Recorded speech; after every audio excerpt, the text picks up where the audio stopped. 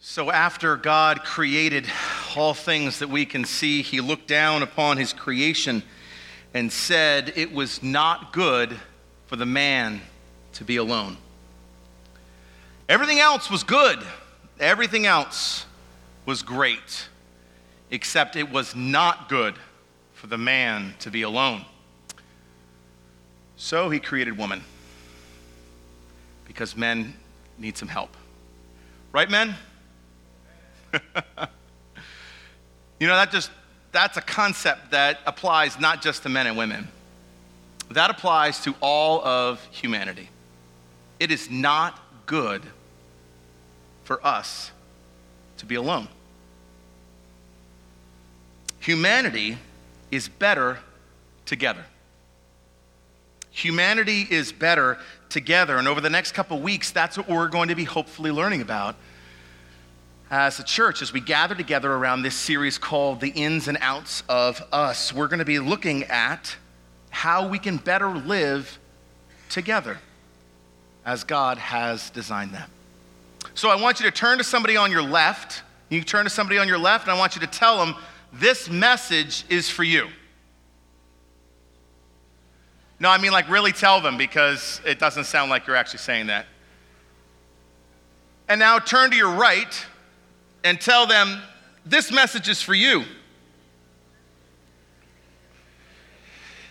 And now look at me, and tell me,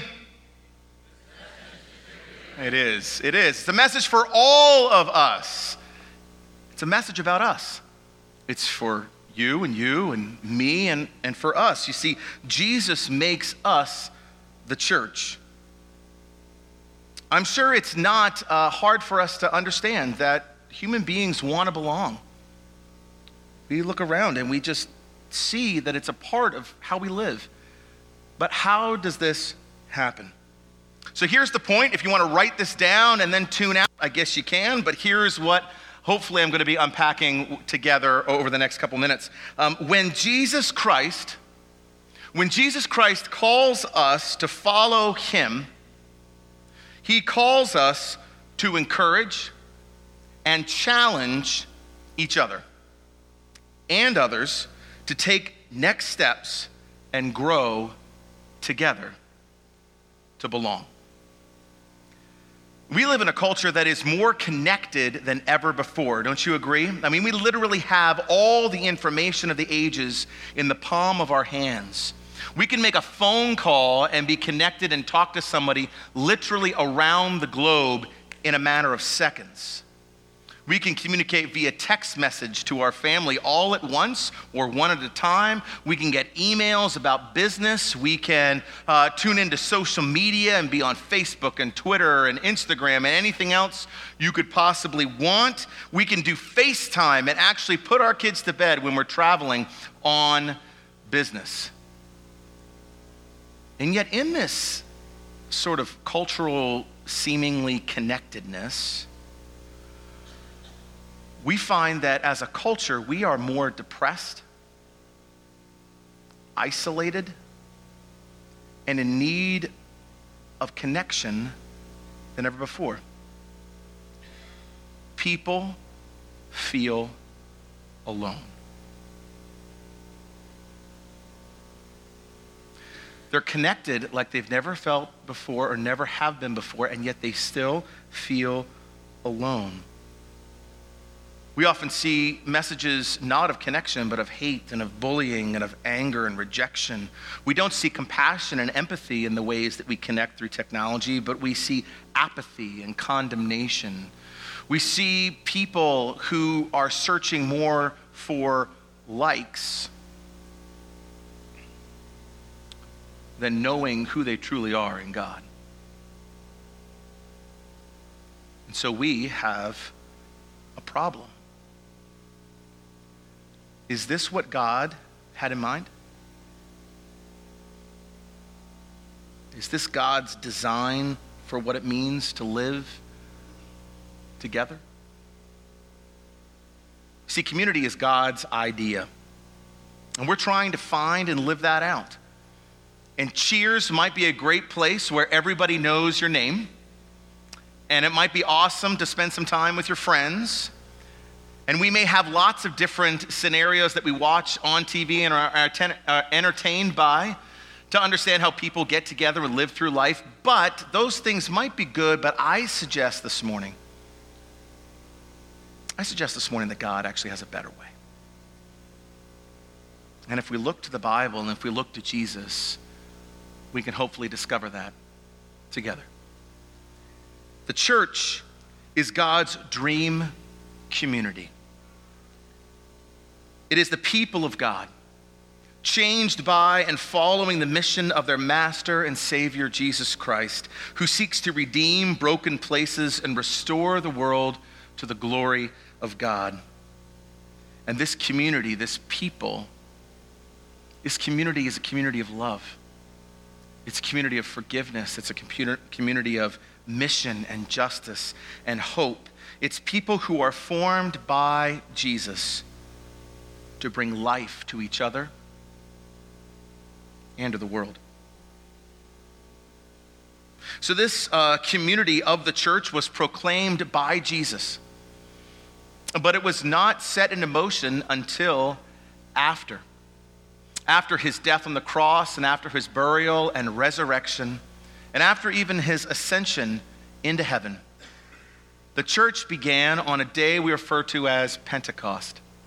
And it was a Jewish festival in which Jews from all around the known world gathered together to celebrate and seek God. But in that moment, something extraordinary happened. You see, Jesus had told his followers, numbering just 100 at that time, to meet together and to wait in Jerusalem for a promise. That promise was the Holy Spirit.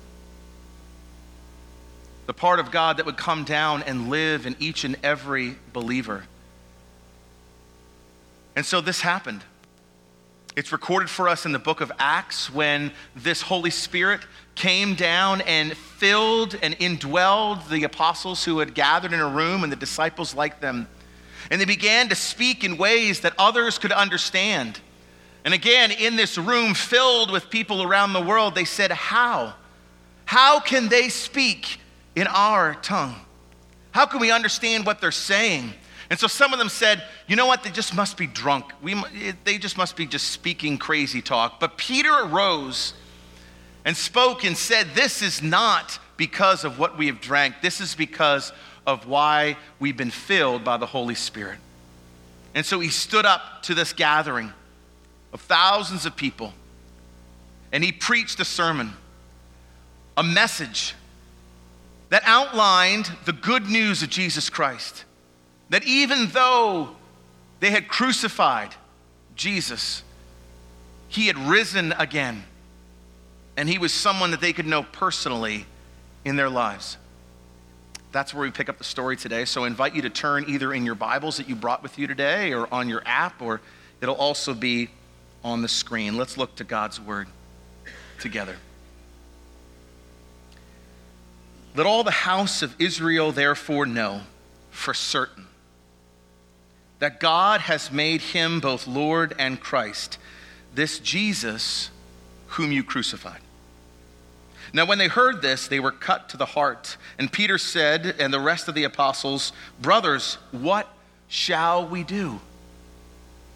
And Peter said to them, repent.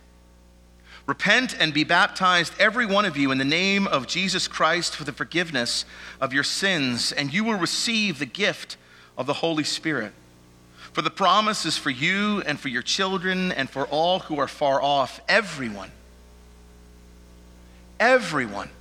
who calls, whom the Lord our God calls to himself. And with many other words he bore witness and continued to exhort them, saying, save yourselves from this crooked generation. So those who received his word were baptized, and there were added that day about 3,000 souls. And they devoted themselves to the apostles' teaching and the fellowship, to the breaking of bread and the prayers, and awe came upon every soul, and many wonders and signs were being done through the apostles.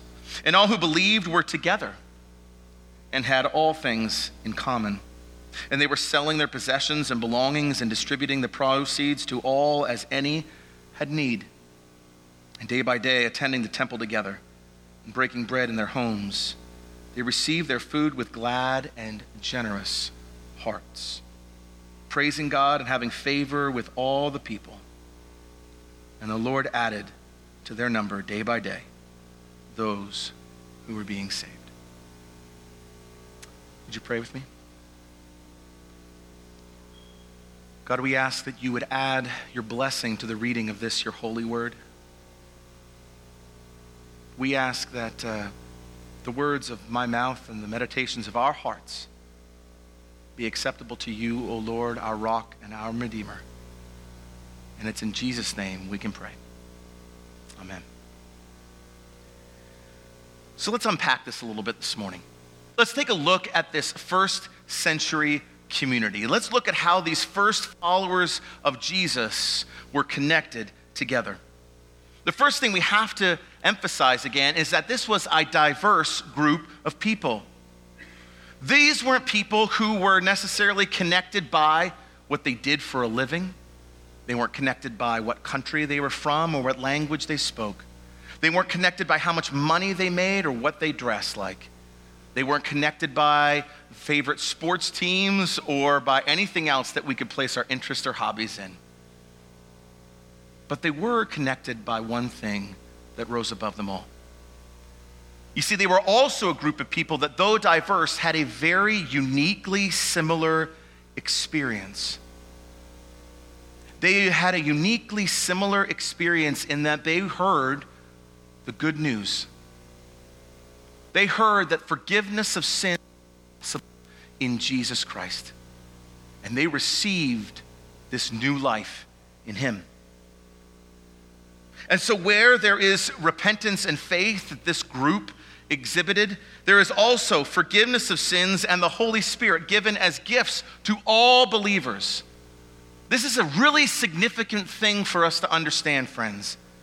It was given to all believers. Not just the best, not just the worst, not just those who needed it, not just those who rose above, but everyone who would acknowledge Jesus as their master and Messiah, their Lord and forgiver, their Savior and King, changed inside their hearts. This gift was for who?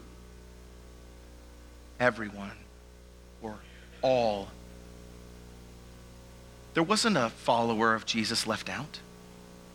There wasn't someone's sins who were too big to be forgiven. And there wasn't someone so insignificant that the Holy Spirit did not fill from the inside out. This is the type of people we are today. This hasn't changed. The message of the gospel is the same. We speak this same message of Jesus Christ, come to forgive us of our sins and make the world right, today in 2018, that was said by Peter on that first day. And this is the faith that we hold to. This is the faith that not only unites us together as a family, as a community, as a church, but it unites us to them. It unites us to those first people who heard and responded to God's love in Jesus.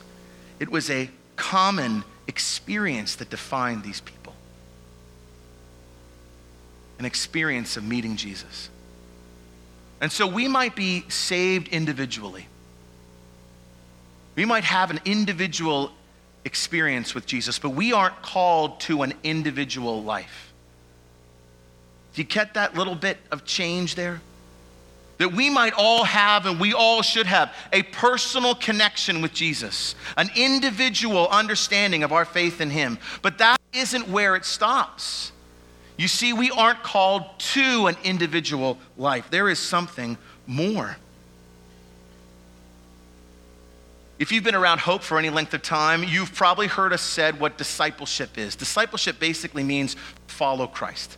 But we say it a specific way here at Hope. We say this. We say that we are in process to being conformed to the image of Christ for the sake of others. Again, this is what we say. We say that we are in the process of being conformed to the image of Christ for the sake of others. And that's what this first century group of people was doing. They were being conformed to the image of Christ. What does that mean? It means that you begin slowly but surely, sometimes in quick spurts and sometimes slower than others, to look like Jesus. To love like Jesus. To care like Jesus. To speak and act and move and think and be like Jesus. That's what a follower is. A follower has a master, and our master is Jesus. And so we see in this first community, we see them following the apostles' teaching, which was Christ before then. And we see fellowship, and we see eating meals together and praying with one another. We see amazing things happening. We see unity. We see unity in this group of people, that they lived with things in common, that their interactions were made by sacrifice and by generosity as others had needs. They met weekly. Friends, they didn't give up meeting with each other because their schedules changed. They met together weekly and even sometimes daily. Their interactions were not just superficial, they were frequent and they were deep. And they praised God. And the people around them said, there's something different about those guys and girls. There's something different about that group of people. It says that they had favor with all. The message says they noticed something was different. They kind of liked it. That should be the same for us. And so there's so much to talk about in this passage, but I want to point at one thing, and that's the word fellowship. Fellowship. And if you've been around the church for a while, you may have heard phrases like, come on together for a time of fun, friends, and fellowship. So sometimes, we might use this word, but how is it actually to change the way we live? You see, the Greek word that it comes from is koinonia. And koinonia has a simple meaning, and it says to share something in common. To share something important in common, to have a shared experience with God. Koinonia means to have a shared experience with God. So really, fellowship isn't about just getting together and sharing some snacks and talking about the Bible for a bit. It's a deep and selfless connection to others. And it is possible because of how God has created his community. You see, we also believe here at Hope that one of our missions is to connect with each other in authentic Christian community. What does that actually mean? Well, it means two things, we think. Number one, it means to connect as a community like this first century church did, like the first one did. That we would love and care and support and give and sacrifice and be in unity with one another. Those things don't just happen overnight, but we believe that they are possible. We believe that they're possible because of the thing that we share in common. What do we share in common? Do we work at the same place? Do we wear the same clothes? Do we have the same political connections? Do we make the same amount of money? Do we live in the same town? That might not be true, but what do we have in common? A shared experience with God through Jesus. Jesus is what we have in common. Jesus is our koinonia that brings fellowship to each other. It also is the part of our lives that allows us to be real. So much in this life, we're just not able to be real. Am I right in saying that? So much of this life, we are scared to actually post what might actually be real for fear of what others would think of us. That's not the way it's supposed to be in the church, friends. We're supposed to be able to be real. You know why? Because Jesus has accepted us as we are and forgiven us where we are and given us grace to become more than that. And it's not just for those who need it. It's for everyone. And because there is a level playing field, we can all come together and acknowledge our successes and our failures and be united in Christ. That means that we're seeking to be a community that is marked by sharing our time and our resources and our hearts with each other. That means that we should be a community that is sacrificial and generous with those same time, resources, and hearts. It means that we should treat each other as a community to be giving up that time to worship and study and pray together. It means that we should be changed in the way that we interact with one another. That we shouldn't just kind of come in and come out, but that we should be knit together as a community, as a fellowship, as a koinonia for God and for each other. But community isn't just about the way that we interact with one another here. It's not just the ins of the church that are important, but it's the outs that are important too. And that early first century community in Acts 2 knew that. In fact, it was created because that group of apostles wasn't just going to have a small, tight-knit small group just to themselves. Wasn't just going to stay the 11 or just stay the 120. But they knew that there was something more that God had called them to do. And so it's not just about the inside, it's also about the outside. It's not an either or, it's a both and. And it's a both and because the community that was created on Pentecost was founded by the mission that Jesus had already given. And the mission that Jesus had already given was stated a little bit earlier in Acts. I think it's going to be on the screen. It says, "But you will receive power when the Holy Spirit has come upon you, and you will be my witnesses in Jerusalem and in all Judea and Samaria and to the ends of the earth."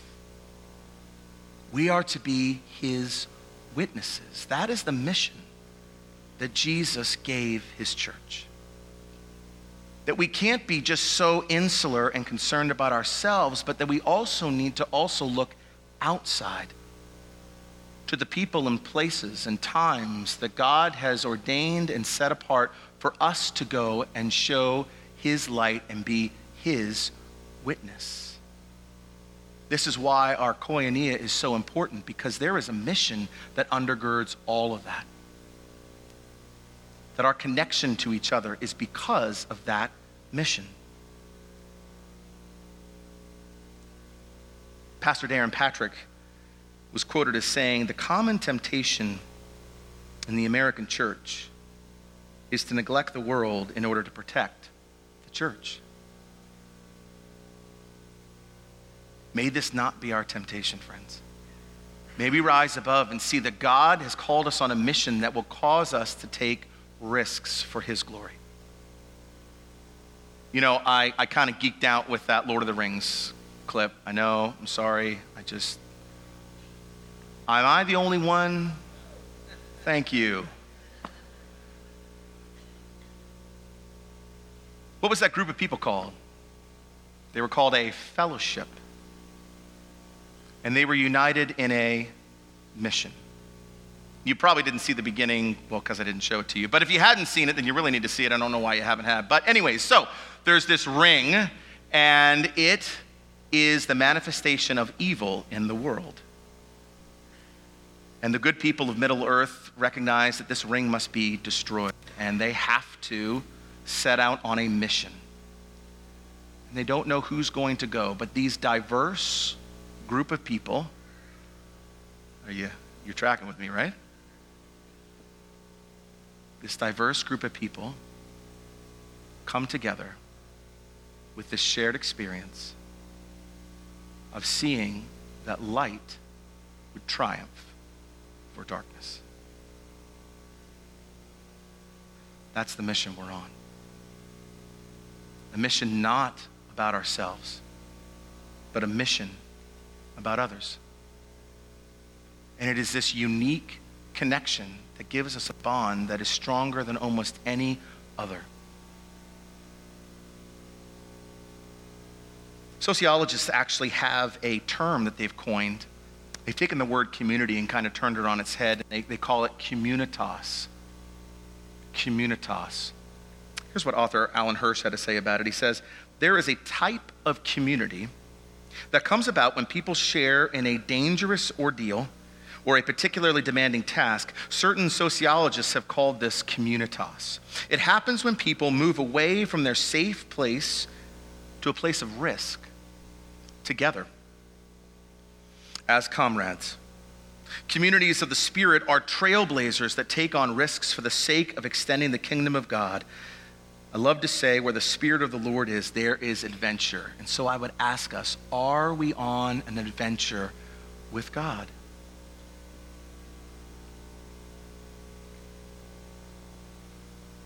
Likewise, Dave Ferguson says, whenever a group of friends come together for the cause of Christ, they leave behind the consumeristic thinking that the community exists for me and move together toward, I exist for the community and the community exists for the world. You have communitas. The problem is we live in a society that is not often other-focused. It's often me-focused. What's best for me? What's my dreams? How can I best live my life? What's right for me might not be right for you. I. And so we have to react against that, friends. We have to be careful not to be sucked into that same type of cultural thinking. Because at the end of the day, we is greater than me. We is greater than me. Each one of us plays a part in this mission. If you have had your life changed by Jesus Christ, and our prayer is that all of us would be able to say that. If you've had your life changed by Jesus Christ, you are on a mission. I don't know how to be any clearer than that. You are on a mission to see God glorified and to bring his kingdom to the world. A kingdom of love and of peace and of justice and of mercy. And that we would be able to live out in all the places that he has called us to this mission that he has given us. It's not a mission for ourselves, it's a mission for others and for him. Communitas. If you talk to people who serve together in wars, you see communitas. You see a deep bonding together. Brothers and sisters who know what it means to lay their life on the line for each other, to risk it all because of something greater than themselves. That's what God has called us to. This isn't a time to hold back. This is a time to reach out. And this isn't a time for just the most qualified or the most gifted. This is a time for everyone. Everyone to acknowledge that if we have met Jesus, then we have a place in the story. That's what I find so inspiring, and that's what the others found so inspiring about that little hobbit's decision. What could he contribute? Not much, but he decided to go. That's what God is calling us to today. You know, I love hockey. Only one of you agrees. I love hockey, and I kind of like USA hockey. I might have a, predetermined love for another hockey team. Anyways, in 1980, there was a group of kids, college kids, and they were put together to play in the Olympics. And they had the task of going up against literally professionals from all around the world. And their coach, Herb Brooks, one of the best coaches of all time in any sport, recognized that he had to find a way to find koinonia for this team. I'm sure he didn't say that. I'm sure he didn't say koinonia. But, you tracking with me? He needed to find a way to find koinonia for this team. So what did he do? The story goes is that he took the jerseys and he ripped the names off their backs. You know, right above the numbers where it would be your name? Because it's really important for everyone to see who you are and what you're doing and where you're at. And he says, you don't play for the name on the back of the jersey. You play for the name on the front. And there is one name that we play for. There is one name that we play for. That name is the name of Jesus. We play for the name of Jesus. We live this life for the name of Jesus. We go to work for the name of Jesus. We raise our kids for the name of Jesus. We spend our money for the name of Jesus. We go on vacation for the name of Jesus. There is one thing that unites us all, that gives us common experience, and that is the name and person and work of Jesus. Amen? This is what we're called to do, friends. This is where we're called to go. It isn't just for some, it is for all. And so you might be saying, well, what am I supposed to do? How do I respond to this mission that God might be given? Well, it might be a little bit simpler than you might think. You see, there's a hallway down this path of the building, and there are children right now in rooms down that hallway, and there are people serving those kids because of Communitas, because they believe that there is a mission bigger than ourselves. And there are people who get on planes and fly to foreign countries and serve those who cannot serve themselves, and they are recreating communities in those places because of Communitas. And there are people who are willing to set time aside to meet with someone who's struggling and who's going through a difficult time in life, not because they're a pastor, but because they're a brother and a sister, and that's what Communitas is. And there are people who are giving sacrificially and obediently out of their hard-earned finances because of Communitas. And there are people who are mentoring youth even when they don't have any because of Communitas. And there are people all around us here at Hope who are a part of something because there is something greater than ourselves to be a part of, and that is Communitas. Can you get on that? Can we recognize as a people that we are greater than me? And that every person who knows Jesus has been called to this mission for him.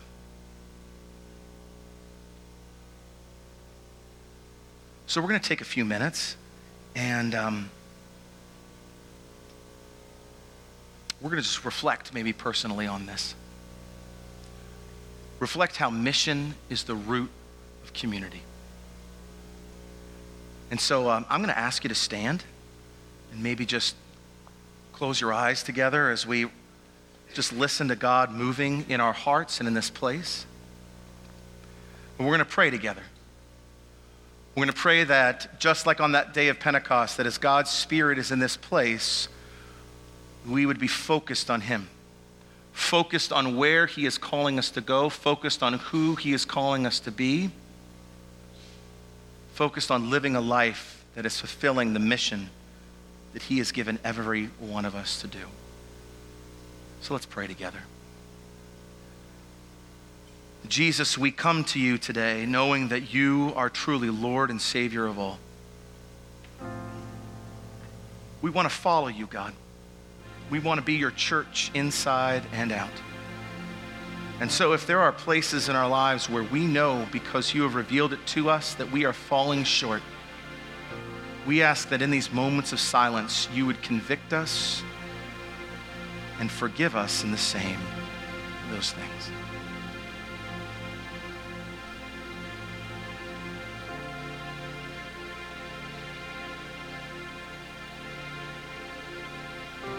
Jesus, we thank you for your assurance of grace, that though we may fall, you give us the strength to rise again.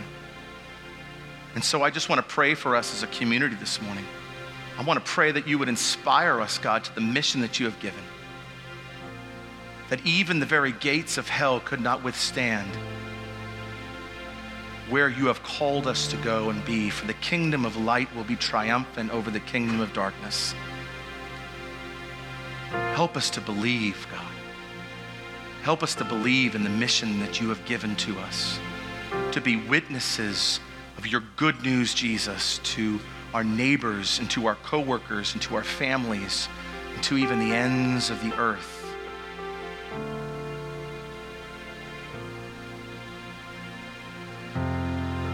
Jesus, in these moments of silence, show us how we can do that for you.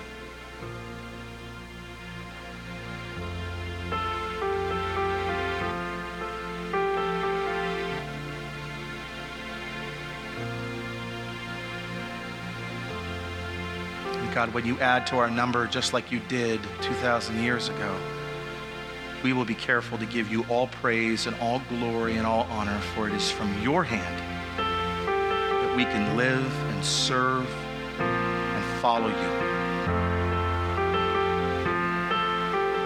And we all agree together as one by saying,